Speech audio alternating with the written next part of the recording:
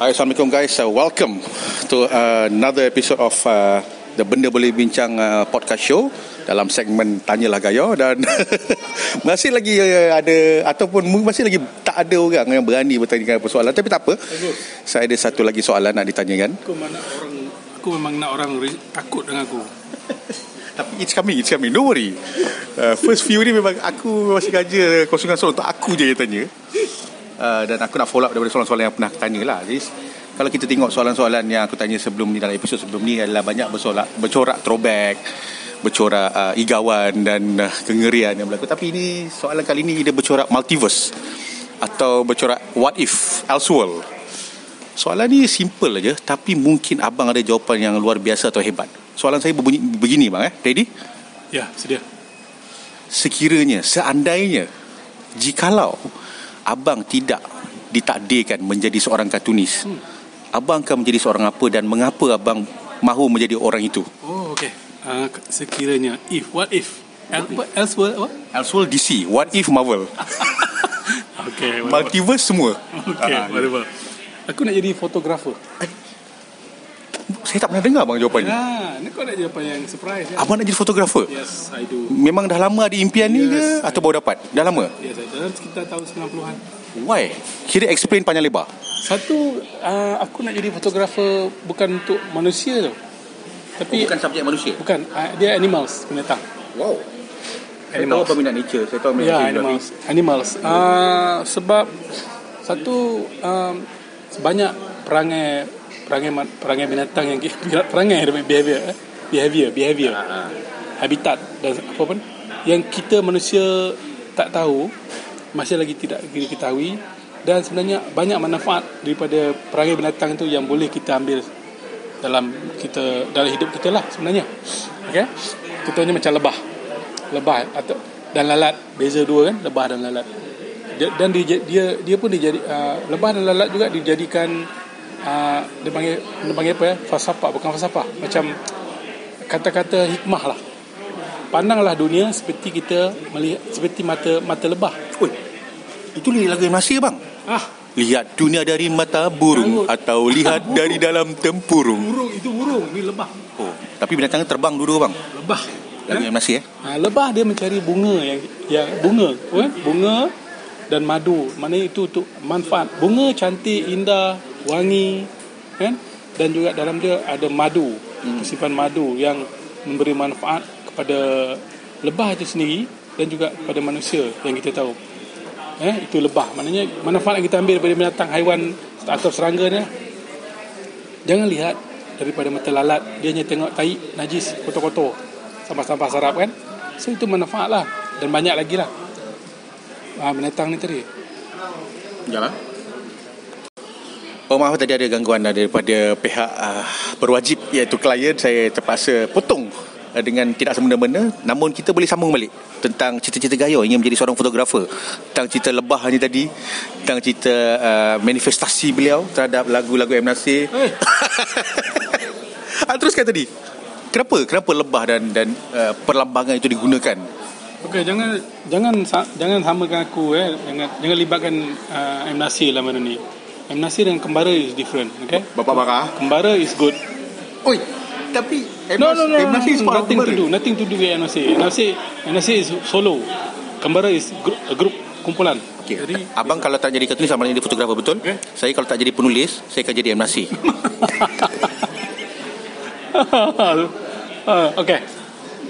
Lagi yang kedua, selain daripada merakam foto-foto binatang, itu fotografer boleh membawa aku kalau dapat assignment, tugasan dengan syarikat yang memerlukan gambar-gambar yang berkenaan. Jadi aku sangat teruja nak pergi ke Kruger National Park. Serengeti National Park. Apa selalu sebut Serengeti tu? Lagi satu Machu Picchu apa sebut? Ya, Machu Picchu. Lagi Everglades di Florida, maknanya paya kan. Memang tertancap dalam kepala abang kan, nama-nama tempat tu. Ya, lagi yang kau cakap tadi, Gunung Everest ada. Pergi markas. Saya sebut sebab abang tanya pasal markas terbaru Avengers. Memang betul di Everest. Saya Anders, saya pun tak tahu. Anders kat Argentina. Ya, itu di Amerika Selatan. Dan juga di Bear Island di Kanada. Syak pengetahuan abang. Mana Termasuk, abang tahu nama tempat-tempat ni? sebab aku memang study tentang binatang Melalui siri National Geographic ke? Melalui bacaan YouTube. Jadi aku tengok daripada nama-nama yang abang pernah sebut ni, abang tak pernah jejak satu pun lah. pernah sampai ke kampung ni. Tak pernah sampai ke tempat dia. Sebab Tapi abang pernah pergi Norway kan itu? Ke Sweden? itu di Denmark. Yes. Scandinavian country Dan juga di Scandinavian, di belah-belah Scandinavian, di Norway. Tapi tempat-tempat yang abang sebut tadi tempat-tempat yang eksotik untuk fotografer. Ya. Bukan erotik, eksotik. Ya. Dia bukan cantik saja. Dia ada framing yang lawa. Tapi binatang yang ada di situ memang tak ada di satu dunia lah. Contoh di Everest, di Andes tu tempat tu ada apa? Contohnya sana ada. Saya tahu sana ada Yeti bang. Ya. Tapi Yeti bukan binatang. Yeti makhluk. Termasuk lah sekali tu. Kalau dapat kena kurung dia kan. Tapi abang tahan sejuk ke bang? Boleh kalau dah Sebab saya pernah check in hotel abang, kita event. Kadang-kadang abang berselimut, berlapis-lapis. Saya nak tidur pun tak senang abang berdengkur. Janganlah dendahkan di sini. Abang tahan sejuk ke bang? Sama dengan kau. Dia tidur berdengkur sebab penat. Bukan sebab itulah saya penat melayang berdengkur bang. Saya ingat lagi malam tu saya dah di Union World Cup bang. Ya. Tahun 2006. Malam tu malam penentu. Okay. Lupakan pasukan saya Belanda berada di grup mana? Lupakan Belanda dah kalah dah kelawar. Jadi okey bang. Jadi tempat-tempat begini termasuk dengan Amazon, hutan Amazon. Kan dia banyak kisah-kisah yang sangat mengujakan. Macam ular anaconda kan. Lagi gorila di Kongo. Ini wujud. Ya. Yang masa sebut binatang ni wujud. Ya, gorila di Kongo. Di Afrika. Termasuk juga dengan harimau Bengal, harimau di sebelah Rusia sepadan masuk ke India. Dia ada taman negara di situ yang banyak harimau. Trans-Siberian. Ya. Jadi itu sangat seronok untuk termasuk dengan habitat-habitat binatang lain kan, yang banyak lagi tidak diketahui oleh manusia. Jadi benda ni bila di-share, boleh dirakam dan di-share. Jadi banyak manfaat yang kita dapat selain daripada kita melihat keindahan, kecantikan, keunikan. Tapi apa tujuan binatang itu oleh Tuhan, dicipta oleh Tuhan lah, kan? Memang tak ada di tempat kita kan. Memang tak ada badak sumbu, tak ada di sini zirafah. Semua diimport daripada Afrika ataupun unta kan. Mana itu adalah binatang-binatang yang luar biasa, yang hebat kejadiannya dan juga fizikal dia sendiri, ketahanan dia terhadap alam, terhadap perubahan-perubahan cuaca, dan dia digunakan sebagai manfaat banyak pada manusia kan. Betul. Selain daripada itu dasar laut pun sangat menarik. Dasar laut, ocean. Maknanya abang kena jadi underwater photographer. Ya. Deep sea photographer. Dahsyat bang. Ya. Maknanya banyak haiwan-haiwan luar begitu yang kita masih lagi tak tahu, mungkin banyak lagi tak dijumpai. Dasar laut lagi jauh kan, mungkin berbahaya lah. Banyak abang tengok filem ni lah, The Life of Walter Mitty. The Life of Walter Mitty. Dia pasal seorang dia sebenarnya jaga gambar dengan cover-cover majalah Life. Tapi nak jadikan cerita filem ni lakonan Ben Stiller. Majalah tu nak tutup untuk go digital. So dia Ben Stiller bukankah cerita dia lawan dia pelawak, tapi dia cerita ni dia melakukan watak serius. Cerita ni best bang. Dia kena cari satu fotografer wildlife untuk gambar terakhir, isu terakhir majalah Life. Sebab majalah tu nak tutup jadi digital. Okay. Nanti saya recommend abang filem ni. Boleh. Sedap bang cerita dia. Yang jadi fotografer tu ialah Sean Penn. Okay. So saya nampak abang punya gaya-gaya ni macam ke arah Sean Penn, fotografi yang cool, boleh pergi tempat-tempat. Ya. Tapi kepuasannya bagi abang tu di mana? Kepuasan tu kerana boleh kepuasan abang di mana? Travel, melihat negara orang luar. Tapi anak bini macam mana? Betul lah, itu isu lain kan. Tapi sekarang ni tentang sebab kita orang Melayu kadang-kadang. Ya, betul. Itu nak balik raya semua. Ya, itu kelemahan lah. Ingat kampung dah lemah. Pecah betul lah kan. Tak boleh pergi jauh sangat. Sebab benda ni selalu terjadi pada pemain bola kita. Betul. Kita hantar ke Jepun, ke Jerman nak balik bang. Ya, betul. Tapi ini cerita pasal kenapa kepuasan. Dia kita boleh travel, tengok negara orang, jumpa dengan orang. Dalam masa sama kita akan jumpa orang, manusia kan. Di situ kita akan kenal budaya dia, bahasa dia, pantang larang dia kan, dan semua yang berkaitan. Ataupun termasuk cerita mistik. Itu sangat menarik. Contoh dia ni apa? Mistik yang cerita Yeti tadi tu. Itu tak berapa mistik. Cerita hantu penanggal dia. Ini bukan wildlife lagi bang. Pocong dia. Ini supernatural. Iya. Abang fotografer macam mana nak ambil gambar Bukan, maknanya mungkin dalam masa lepak kat kemah ke sembang, guide, tourist guide kan. Tapi dia punya folklore dia. Legend dia. Ya, dia punya yeti dia macam mana, dia punya hantu jemalang dia macam mana, pocong dia mungkin ada pocong kan. Kita tahu. Jadi cerita-cerita ini berharga juga selain daripada apa yang ada di situ, keindahan alam dia, binatang dia. Tapi abang suka benda-benda thrill lah ni. Ya, benda tu sangat menarik untuk di-share, untuk kita collect, dan kemudian kita bawa balik dan kita boleh nilai balik, apa lebihnya dia, apa kurangnya kita, apa kurangnya, ataupun dan di situ kita menghargai. Tapi seandainya sorry ya bang, saya tanya minta maaf awal-awal kalau saya tersalahkannya. Seandainya peluang tu muncul tiba-tiba sekarang, adakah abang masih terbuka? Ya. Tapi hari itu saya bawa abang pergi KLCC, tak sampai separuh jalan abang dah penat bang. Saya ingat lagi bang. Saya baru bawa jalan pergi Kinokuniya kan. Tak sampai lagi tiga empat. Tapi terlalu abang dah penat. Mengarut sangat lah. Dia terlalu besar. Dia menyusahkan tu. Bang, Yeti pula. Serengeti tu kalau bagi KLCC, Serengeti tu lagi luas bang. Ya, tapi Amazon tu, sungai dia tu. Abang ingat? KLCC tu besar. What if?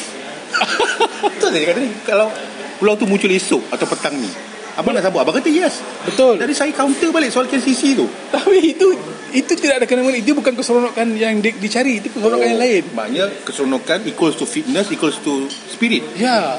So abang tak semangat pergi KLCC? Tapi masa tak. Itulah abang down dia macam tu. Dia bukan tempat yang menyeronokkan. Tapi KLCC banyak wildlife bang. Ini terlalu liar. Abang nak liar macam mana? Dia liar yang betul-betul liar. Abang bercerita pergi nak pergi Andes, nak pergi Amazon, nak pergi Serengeti lah, ya. Tapi saya teringat peristiwa hari itu. Itu Abang pancit bang. Ya, betul. Aku Malam tu abang mengingat. Tapi sebenarnya itu mungkin adalah helah saja untuk menirukan musuh. Musuh bukan musuh abang. Saya bukan musuh. Tapi musuh nampak dia tak apa kuat. Sebenarnya itulah dia kelemahan musuh. Tak ada lalai. tunjuk yang aktif sangat. Lalai di situ. Jadi tapi lagi itu masalahnya sekarang. Aku tak tahu foto mengendalikan kamera yang sebetul-betulnya. Abang lebih ke arah spirit nak tengok dengan mata abang sendiri lah. Ya, maknanya aku nak feel benda tu. Tapi sekarang banyak kamera yang auto bang. Dia punya auto tu feel dia macam DSLR manual tu. Power macam abang tak payah power sangat. Betul. Abang perlu ada angle je. Ya. Aku nak feel macam mana ada adegan-adegan dia orang menunggu kan, duduk berjam-jam memerhatikan reaksi gorila lah contoh kan. Abang sanggup menunggu bang? Itulah dia thrill dia, itulah dia kesabaran. Saya pernah beberapa kali bang naik kereta dengan abang tak keluar KL lagi abang. Tak keluar KL lagi abang dah lanjut. Abang cerita ni macam tak sama reality lah bang. Kita masih lebih sebab sekarang kita berada di dunia yang lain tu. Banyak abang tak thrill lah. Banyak nak pergi assignment masa tu. Lepas tu tidur dulu. Yes, reserve power. Power betul. Jadi merhatikan tu, dan bila dapat satu habitat yang rupa-rupanya contoh gorila ni dia boleh main kondak-kondi contoh. Dia boleh main skipping. Contoh. Jadi itu tak pernah tahu. Jadi itu luar biasa tu. Kenapa dia buat itu? Waktu bila dia buat? Berapa umur gorila itu? Jantan ke betina? Di mana dia buat? Right. Jadi itu semua direkod. Kata rekod tu ini jenis gorila dipanggil gorila gunung. Adakah sama gorila gunung dengan gorila tanah rata bawah? Habitat dia tu mesti berbeza ataupun sama. Rupanya itu adalah permainan petang-petang dia orang rupanya. Itu yang buat abang thrill sangat tu. Dia fotografer tu sebab abang dia membuka ruang dan peluang untuk melihat dunia dari mata burung, bukan dari dalam tempurung. Aku tak jangan sekali-sekali gunakan lirik itu. Apa tahu pula lagu Tanya Sama Itu. Aku tak tahu gunanya. Saya cuba selit sekali lagi, mana tahu tak ingat. Rupanya ingat pula. Boleh, jangan lagi. Okey. Jadi itu satu kejayaan yang menyeronokkan. Fotografer Walaupun dia adalah satu kejayaan yang satu hobi yang mewah sebenarnya, tak perlukan peralatan yang sangat. Kalau abang dah power, kalau abang dah ada nama, sponsor je bang orang bagi. Betul. Macam banyak fotografer power kat dunia ni, dia orang ada penaja. Betul, pasal tu aku cakap dia satu hobi yang mewah. Dia tidak mampu dimiliki oleh individu kalau dia tidak ada, yalah, untuk benda tu dipasarkan, dibeli oleh penerbit yang ingin membeli dengan harga yang mahal. Peralatan itu sangat mahal. Kos pengangkutan dan sebagainya kan, kos yang mahal. Tapi dia sangat, kalau tak ada penaja lah ni. Aku tengok macam National Geographic punya fotografer kan. Dia akan round the world, satu dunia.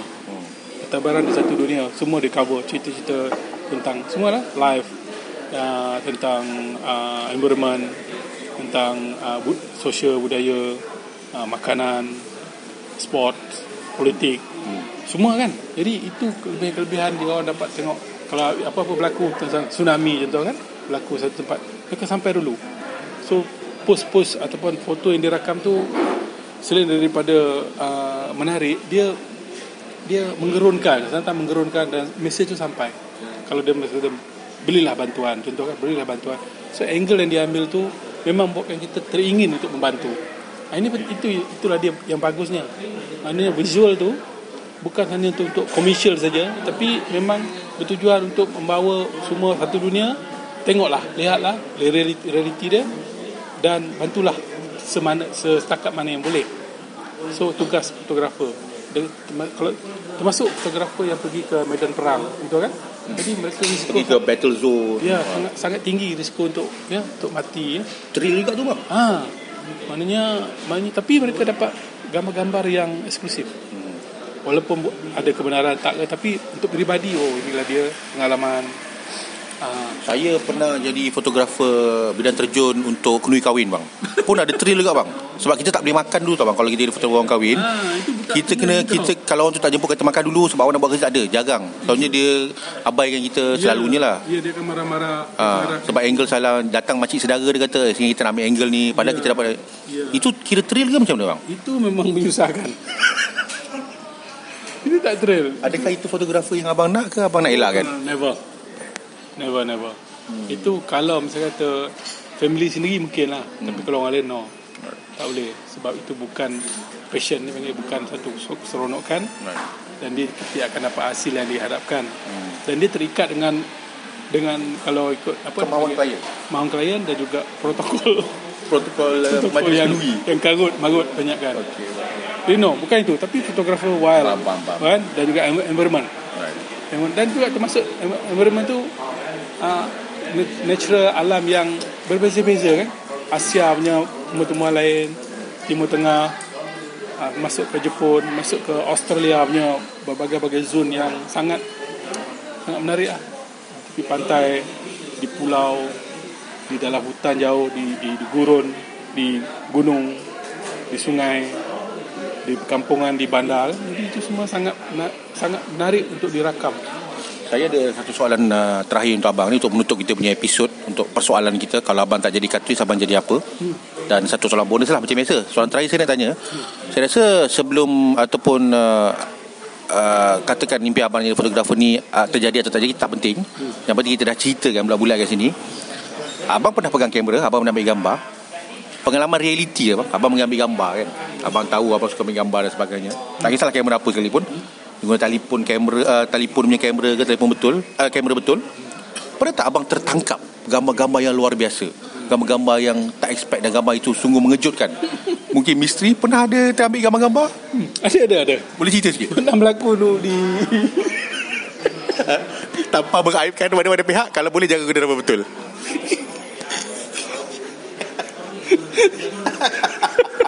Kenapa kau bagi? Saya dah tahu macam berhala ke mana. Kenapa kau bagi warning itu? Takut nama saya. Saya takut nama saya naik bang. Saya host rancangan ni. Kena jaga. Tak boleh. Tak boleh yang tu. Okay. Dia siapa pun aku ni suka lah. Tak boleh alam. Dia pernah berlaku selalu di Sungai Petani, Kedah. Aduh. Benda yang paling berlaku akan bakal berlaku. Apa? Gambar apa? Oh shit. Saya teringat tiba-tiba flashback tu muncul laju. Cerita je lah. Aku nak ambil gambar. Ada orang tu kenapa abang nangis bang? sebab teringat sedih.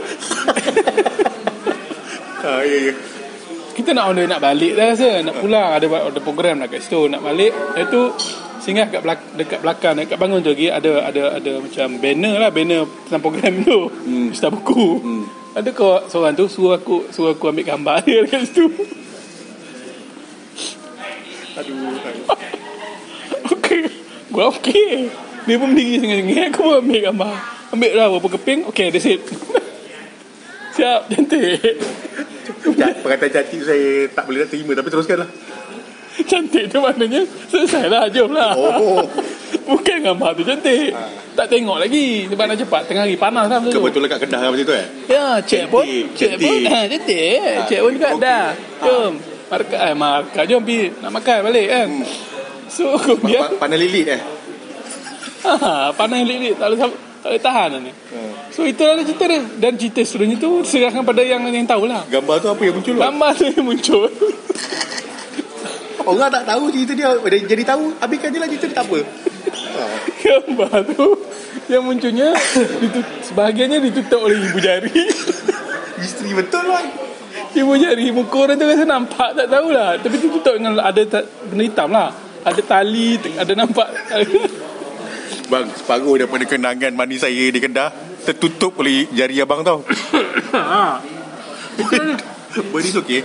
Itulah setakat ni tak ada. Kalau setakat yang lain misteri-misteri tu tak ada. Yang lain-lain yang menakutkan ke, yang unexpected, macam ada burung terbang tiba-tiba kat belakang ke, jin ke, nampak hantu ke. Tak ada. Belum lalu lagi lah. Belum. Okey, terima kasihlah Gayour untuk pendedahan yang begitu mengagumkan tadi dan juga episod kali ini tentang apa yang Gayour akan jadi kalau dia tak jadi Kartunis, itu sudah terjawab. Dan untuk soalan bonus saya nak tanya bang Ada lagi? Mana lagi? Tadi soalan terakhir, ini soalan bonus. Okey. Teruskan. Sekali lagi saya akan cakap, sekiranya doa-doa ataupun yang berlaku di multiverse lain abang memang betul, memang dah terbukti abang seorang fotografer, dah pergi travel around the world pun. Soalan saya adalah, abang akan guna nama Gayour lagi ke atau abang guna nama lain? Kekal nama Gayour. Kenapa? Sebab nama tu memang nama yang dipanggil sejak kecil. Jadi aku tak maintain. Tak berminat untuk tukar nama kepada Bruce Wayne ke.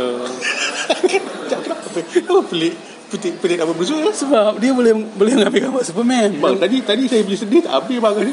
Abang cuma main emosi saya ni. So dia boleh mengambil gambar Superman. Setakat episod kali dia tak ada, saya rasa tercabar sampai macam ni tau, sebagai host. So, Bruce Wayne. Jadi bayangkan kalau foto gambar tu keluar kat Daily Bungle, Daily Planet kan? Apa kalau kat Bruce Wayne? Kalau dekat Gotham City, Gotham Gazette. Gotham Gazette. Foto Superman sedang Clark Kent lah. Sedang masak di dapur. Dalam universiti Bruce Wayne adalah fotografer. Yes. Macam Peter Parker. Aku gunakan nama Bruce Wayne. Ya. Okey. Jadi dia ambil secara curi gambar Clark Kent di rumah sedang masak. Tak kira lah masak apa, tapi pakai seluar dalam. Bang, boleh tak kita habiskan kita punya temuram? Kita habis temu pakai seluar dalam saja. Tapi ia keluar di surat khabar, front page, ataupun sebagai ugutan. Kenapa itu jadi main front page news? Banyak lagi news yang begitu mendapatkan perhatian di Gotham. Sebab dia just tulis kat situ gambar hiasan saja. Dia tak ada gambar lain yang sesuai. Cerita lain. Cerita lain. Itu adalah unethical media practice. Itu saja. Boleh diamalkan itu. Sebab kau cakap dia pasal nama nak tukar kan. That's why tak nak tukar nama. Jadi orang akan menggunakan nama tu untuk menyebarkan fitnah, untuk membuat cerita palsu. Jadi tak bagus. Jadi maintain nama sendiri walaupun pergi ke universe mana pun. So walaupun berita surat khabar tu sampai ke tanah Melayu Malaysia, orang tengok gambar Gayour ambil di planet mana dah. So itu sangat penting, bertanggungjawab dengan apa yang dia ambil, dirakam. Itu saja tuan-tuan puan. Gayour, jangan lupa kemukakan soalan, tanyalah Gayour untuk kita bersua lagi dalam episod akan datang. Dan diharapkan penyiasat ini harap tak ada siapa yang berani menanyakan soalan. Dan aku nak orang takut dengan aku. Tapi benda ni bersiri bang. Tapi masalahnya kebanyakan orang tak takut dengan aku. Assalamualaikum. Kita jumpa lagi. Saya Fazal Mokhtar bersama Gayour. Bye bye. Tengahkan usaha.